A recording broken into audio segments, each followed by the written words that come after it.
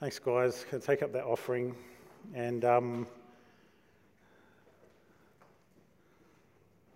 we are going to pray for those that are sick and those travelling and stuff in a second. So while these guys are taking up the offering, I just want you to think about people in your life that may be ill, maybe terminally ill, maybe long time ill. And I want you to just think about them as we pray today, because what we're going to do is we're going to pray and ask that God releases his healing power upon them, all right? So we call this prayer intercession. It's where we're interceding for other people. In other words, sometimes it's also called standing in the gap. So they're not here, but guess what? We're going to pray for them. So we stand in the gap and we basically represent them to God. We're praying for them on their behalf. I guess it's a little bit like the high priests in the Old Testament, where they stood before God for the people. Who in your life right now is not well, sick, continually sick? Is there something that you notice that's always in their life? We're just going to pray for them now. So perhaps we could all stand up and just have that person in your heart, all right? So Jesus died on the cross for our healing. There's no doubt about that. The Bible says that by Jesus' stripes, we are healed. In Peter, that's in Isaiah. We read that this morning, actually. Isaiah was read by Ashley. In Peter, it says it differently. It says, by Jesus' stripes you were healed. That this is a past thing. And that healing includes emotional, physical, spiritual healing. So let's just think of those people. It might even be yourself. And let's pray for that healing today in the name of Jesus. Father, I just thank you so much that you are a good and mighty God. Lord, that you said in the word that you are the God that takes sickness and disease out of our midst. Lord, for the people today that we're holding in our heart, we're just asking that your power would rest upon them, Father God, and release them completely from sickness, from, Father God, even if it's a terminal illness, Father God, if it's cancer, Father God, whatever it might be. Lord, in the name of Jesus Christ, we ask that you would just release your healing power, Father God. We thank you that your word declares that with a long life you will satisfy us and show us your salvation. So we declare it over these people, and we ask for your mercy right now. In the name of Jesus Christ, amen. Great. Let's keep holding on to that, keep believing. You know that God is such a good God. He wants to bless you with so many blessings. In fact, the word says, that Jesus said it, that you as earthly fathers know how to give good gifts to your children. How much more does your heavenly Father want to give good gifts to those who are his children? It's a blessing for us. Well, this morning I'm going to be talking about tithing. You heard me just say before about tithes and offerings. We get our tithes and offerings. And why do I want to talk about that? I guess there's a number of reasons. It's just really to challenge our heart, firstly of all. Is tithing something that we need to do, should do, have to do? What is the deal with tithing? Or is it not? But is there a blessing with it still? Is there not? Do we live differently now that the old covenant is gone, which is where tithing was? It was placed in the old covenant, a law given to the Jews. And we don't have to worry about that anymore. What's the deal with this?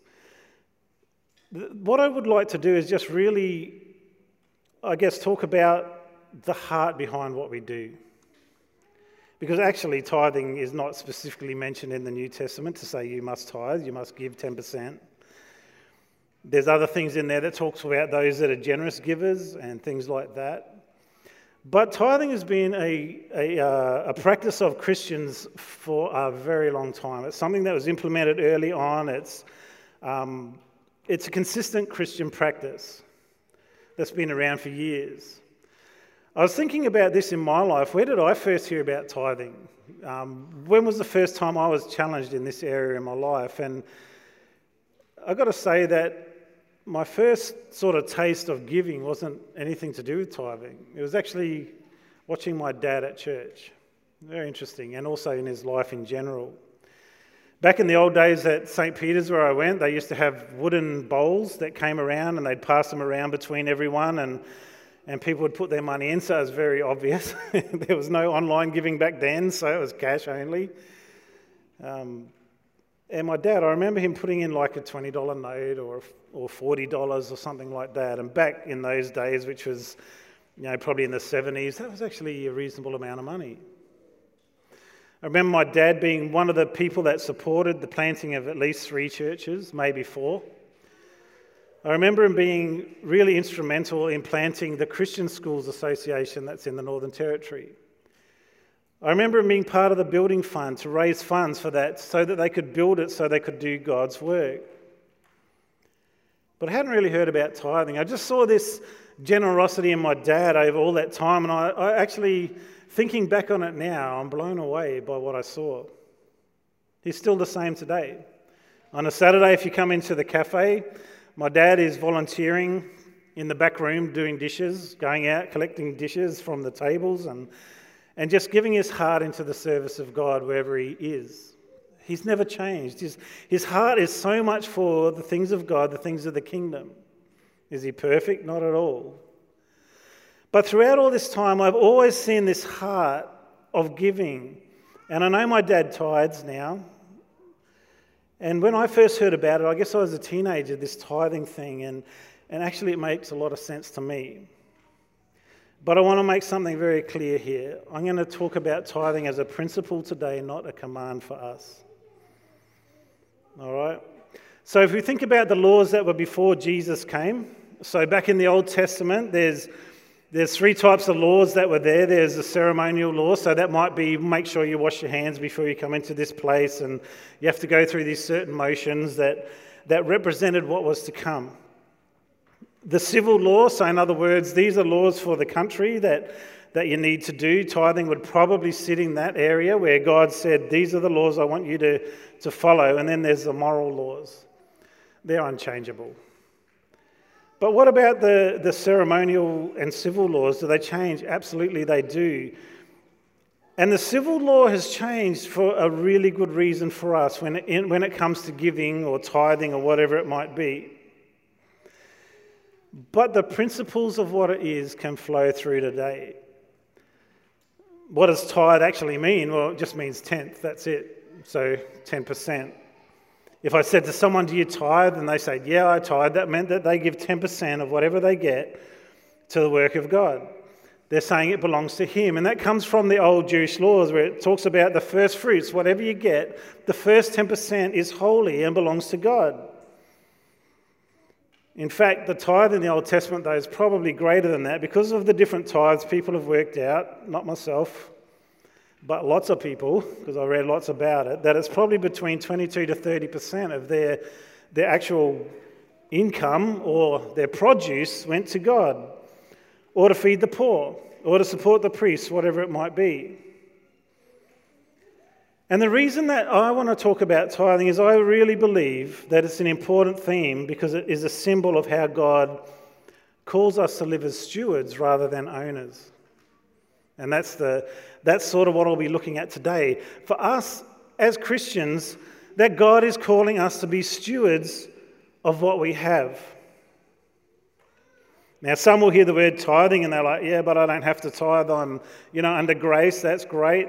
That's awesome. You don't have to do anything, actually. I can stand up here and preach a message about forgiveness. You don't have to forgive, even though God says it. I can stand up here and preach a message about, hey, don't lie to one another, and you go out the door and lie to someone. That's the beauty of us living under grace, in a way. It's horrible that we're disobedient to God, but we are given a choice to do whatever we want. Not that every choice is a wise one, of course. But here's the question that I want you to consider with your own life. If this is a question that you ask, is how little can I give and still please the Lord? I'd suggest your heart isn't in the right place with that question. In fact, when we start to enter into the generous giving that God calls us to, it's a doorway to open yourself up to God's blessing. And we will look at that later on, what that means. Because it doesn't mean you're just going to be a rich person. God's not the slot machine that you go in and you put your 10% in and ching, here comes 100% extra. It's not what it means at all. But there's this blessing that comes from God, and it's a doorway to open up blessing from him. And I can show you that both in the Old Testament and the New Testament, which is what we'll be looking at. Two passages that when we look at them, you're like, actually, isn't that exactly the same thing? What is said here. Let me be very clear. God loves you whether you give or don't give. That's not a way to earn God's love at all. But what I want you to consider this morning is tithing something that I really need to think about in my life. Is this something that I could be or should be entering into? And even more than that, the generous giving that God has called us to as Christians. The grace giving. It's funny how we can often think the law constricts us, but it also is our friend sometimes. Because when we've got a law, we can live by the minimum of the law, can't we? We go, well, God said 10% back in the Old Testament. I'm going to make that a law in my life, so it's 10% and that's it. Everything else is mine.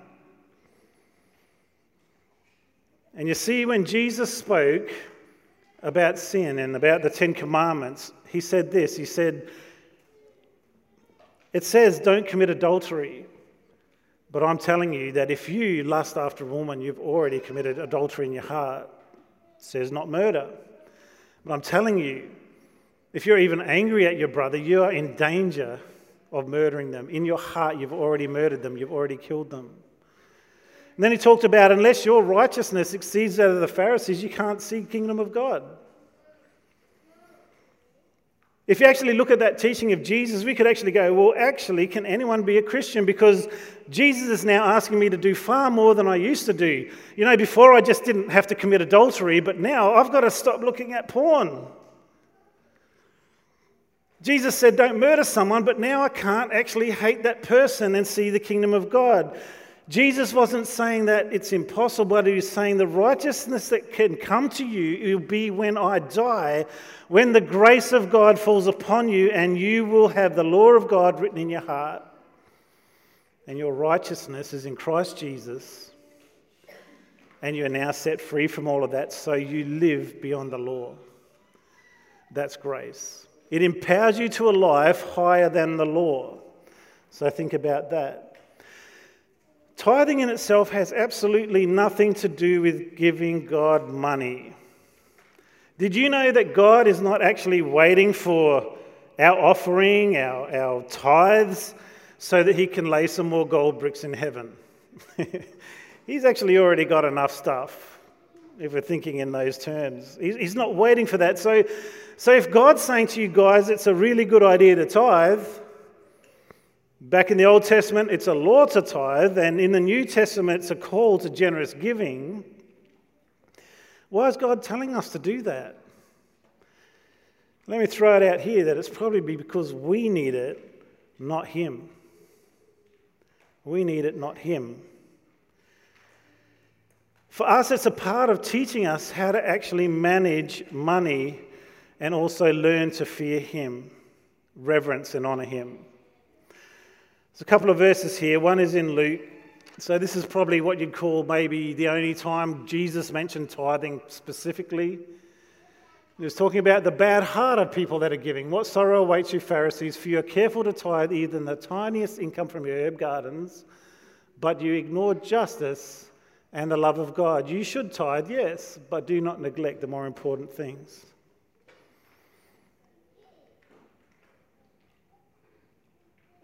In other words, Jesus was saying, yep, it's actually a good thing to tithe.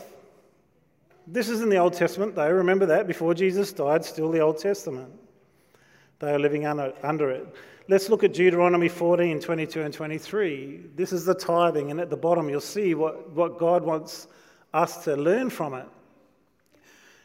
Deuteronomy 14, 22 and 23. You must set aside a tithe of your crops, 1/10 of all the crops you harvest each year. Bring this tithe to the designated place of worship, the place the Lord your God chooses for his name to be honoured, and eat it there in his presence. This applies to your tithes of grain, new wine, olive oil, and the firstborn males of your flocks and herds. Doing this will teach you to fear the Lord your God. There's a lesson in it. What does fear mean? Does it teach us to be afraid of God? No, this word fear is to reverence and honour God. So when the tithe was set up, part of it was so that you can actually remember that God is God, that he deserves some honour and praise. And let me tell you, one of the hardest things to give God is your money. Hallelujah. I don't know if you're saying that's a good thing or a bad thing. But it is, right? What tugs at your heart more than anything else when you're not a Christian? And sometimes even when you are a Christian, my money, it's there. I want to hold it close. And you know what? Most people don't have money, not because they don't get money, but because they've got bad management of it. And what can happen often is that people with financial problems will fail to do the most important thing first as a Christian, which is to obey and honour God with their resources and put the kingdom first so that God can supply the rest. And this is Matthew 6:33. Seek the kingdom of God above all else and live righteously, and he will give you everything you need. In other words, when you fail to honour God, you're saying, God, I trust myself, or even worse, I trust money. So tithes and offerings, I'll put offerings in there, are not about money, but about the management of it. How do we steward what God has given us? Can you consistently put aside 10% of everything for his purpose? What's he after with that? He's after your discipline, your will, and your control of that finance to be put in place. Dave Ramsey says this, that when you tithe before making a plan with the rest of your money, you're making it a priority instead of an afterthought. And so as Christians, what's your thought with your money? Is God the afterthought? What's left over, God, I'll give to you. Interesting question to ask, right? Or is this a priority? Before everything else, I'm going to say, God, I want to honour you. Now, let me ask you this question, all right? How much of everything belongs to God? Is it 5%? 10%? 100%? I'd say 100%. Psalm 24, verse 1. The earth is the Lord's and everything in it. The world and all its people belong to him. In other words, 100% of everything belongs to God. Is that not true? Okay, so here we go. You're going to tithe your 10%. There's 90% left over. Which part of that belongs to God? Anyone think 10%? Anyone think 90%? What about 100%? Still all God's, isn't it? But you're honouring him with something that he's given you. You're giving it back to him. 90% is left over, but guess what? That money still belongs to God. In fact, all of it belongs to God. All of your resource, all of whatever you have belongs to God. Your breath, your life, your time, your talent, your treasure, 100% of that is now surrendered to him. Is that not right? As a Christian, I think it is. So this is the question, what is God doing with the 90%? God's saying, give me 10%. When you tithe, that's what you do. You give 10%.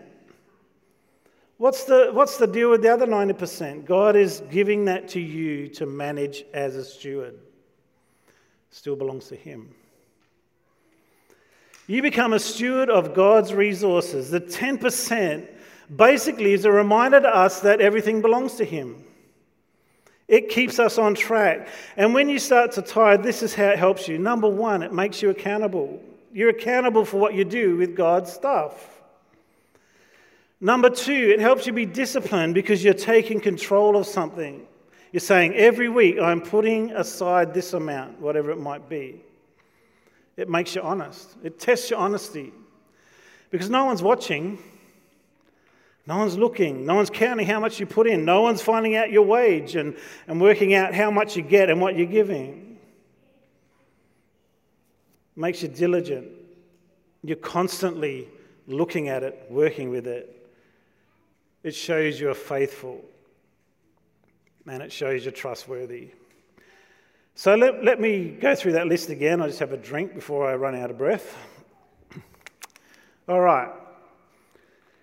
These characteristics. Let's just say you're looking for a manager for your business. All right? Whatever it might be, or a new principal for your school, whatever it might be. Just tell me what you think about these characteristics in a manager. They're accountable. Yep, tick. They're disciplined. Yep. They're honest. Wonderful. They're diligent. Excellent. Faithful. Who doesn't want that? And they're trustworthy. You see, when you're tithing, these things are brought into your life because you have made a decision that whatever is God's belongs to Him, which is everything. But you also understand that whatever's left, when I give to God, whatever amount it is, whatever is left over still belongs to God, doesn't it? But there's that test, I guess, in tithing. And aren't they good characteristics for a manager? Now, even more importantly, let's have a look at what God links managing your money well with. So Luke 16, verse 10 to 13. If you're faithful in little things, you will be faithful in large ones. If you are dishonest in little things, you won't be honest with greater responsibilities. If you're untrustworthy about worldly wealth, who will trust you with the true riches of heaven? If you're not faithful with other people's things, why should you be trusted with things of your own? That hits pretty hard sometimes for me when I read it. Because what it's doing is linking how I manage my money, how I look after my money, 100% of it belonging to God, translate to what God will actually trust me with according to spiritual things. So this is a question that we need to ask. Am I trustworthy with money? Because if I'm not, am I faithful with my money? Because if I'm not, am I disciplined with my money? Am I honest? Am I faithful? Am I trustworthy? Then it's saying to me right now that you will not be trusted with spiritual things if you can't even be trusted with money, with whatever God has given.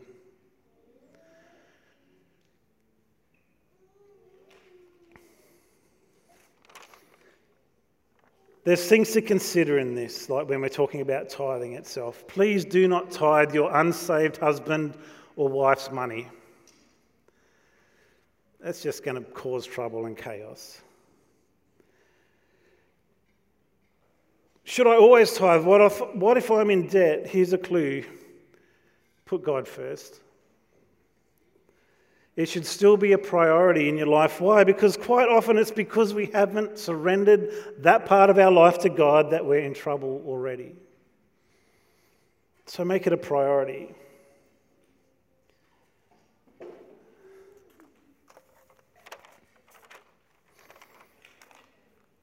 And I just want to compare two scriptures with you because we're talking about giving and tithing, generous giving under grace, tithing under the law.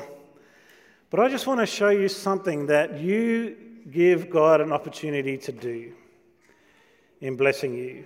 First, we'll be looking at Malachi 3, verse 10 and 11, but the verses before this talk about robbing God. It's like, should you rob God by not bringing in your tithes and offerings?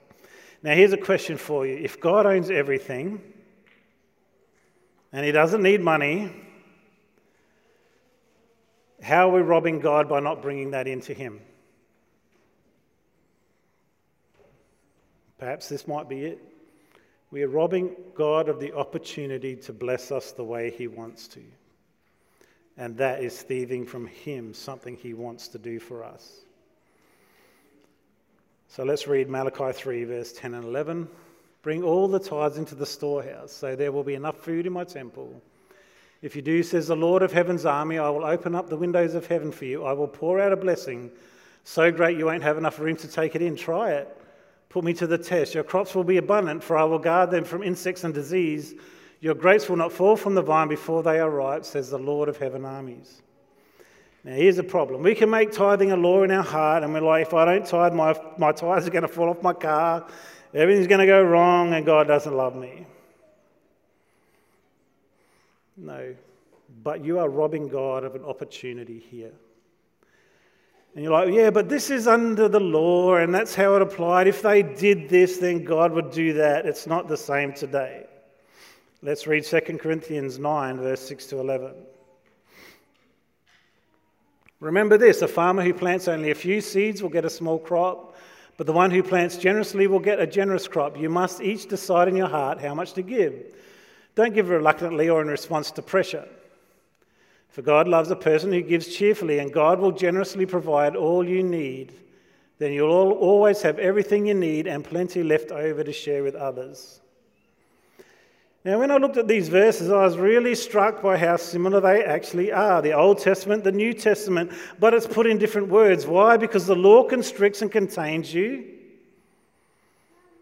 You aren't relying on the Holy Spirit to work in your heart and say, God, how much should I give? And let's face it, for some people, 10% is a walk in the park. There's no sacrifice in 10% at all.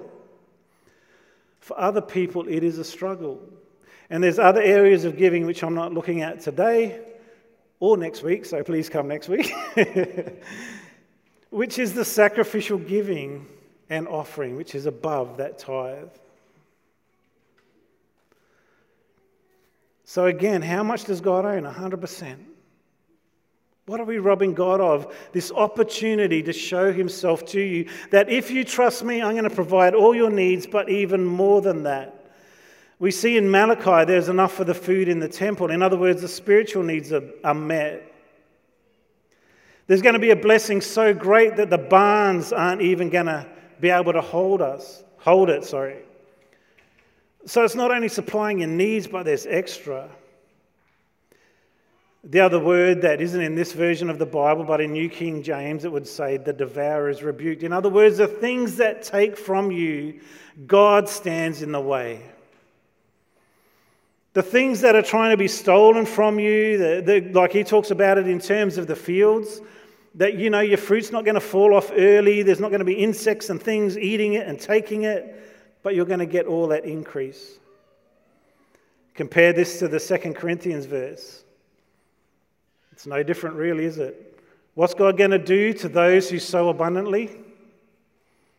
It says, I'm going to generously provide all you need and even more.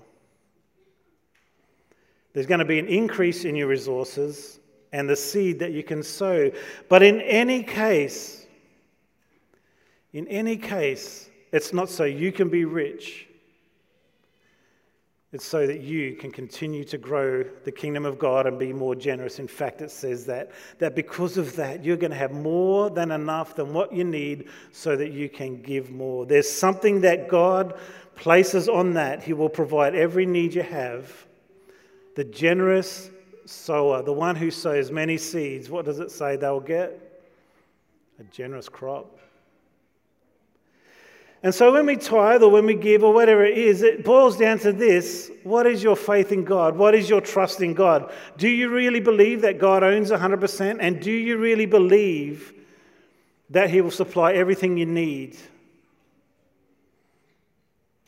And that when you give to him, he is not taking from you, but you are in your heart deciding without the pressure, without being forced to do it, that I want to give to him.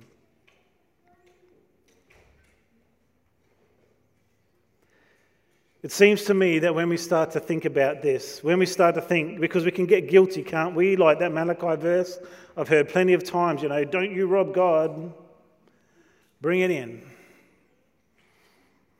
But when we start to think, am I robbing God of this opportunity to show who he is to me? It starts to take on a totally different meaning.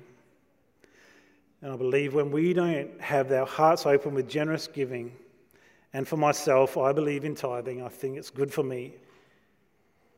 I'd say it's probably one of the best things I've done in my life, to be honest.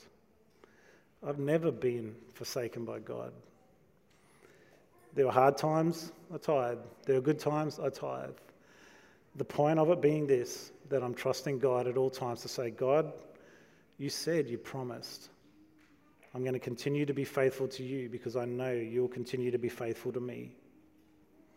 and the robbery that we commit when we don't give to God, and his work is this, that we take away God's opportunity to bless us.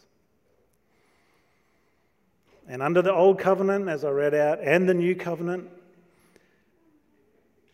it seems that our obedience to giving and our generosity opens up our lives for increase from God. Not to be rich, but to give even more. Let's pray. Father, I just want to thank you so much for everything you've done. Lord, I thank you for the opportunity that we do have to trust you.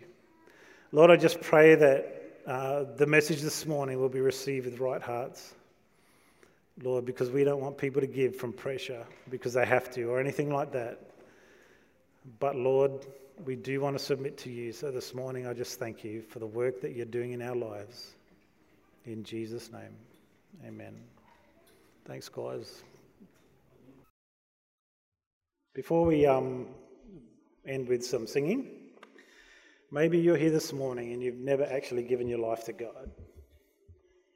I just want to give this opportunity for you to do that. You heard this morning, as Ashley talked about Jesus, that he paid a terrible price for your sin. He hung on the cross for you. He was beaten for you. He took sin for you. He took the shame for you. He suffered for you. Why? So that you can have new life. You could be forgiven of your sin. This morning, perhaps you're sitting there and you're thinking, I just need Jesus. I know I do. Just going to pray in a minute. You just pray with me and ask Jesus into your life. Ask him to come in, because that is how you will find the peace that you're looking for. Let's pray. Father God, I'm so sorry that I haven't been walking with you. Today I'm asking that you'll forgive me in Jesus' name. I accept that Jesus died for my sin, and it's a free gift that you're giving me, this salvation, and I just want to grab it this morning from you. Forgive me, I pray. From this day on, I just want to live for you. Come into my life. Set me free from the sin, the baggage in my life. In Jesus' name, amen. Now, if you prayed that prayer, please talk to a friend, or if you want, I'll be up here at the end. You can come and chat with me and say how I prayed that prayer with you, Pastor. In fact, you can just call me Neil. I prefer that. Prayed with you, Neil. I want to know what it is to be a Christian. Can you help me? Or ask your friend, how can you help me? Ask your family member, what's my next step? Because God loves you so much that he sent his son Jesus to die for you.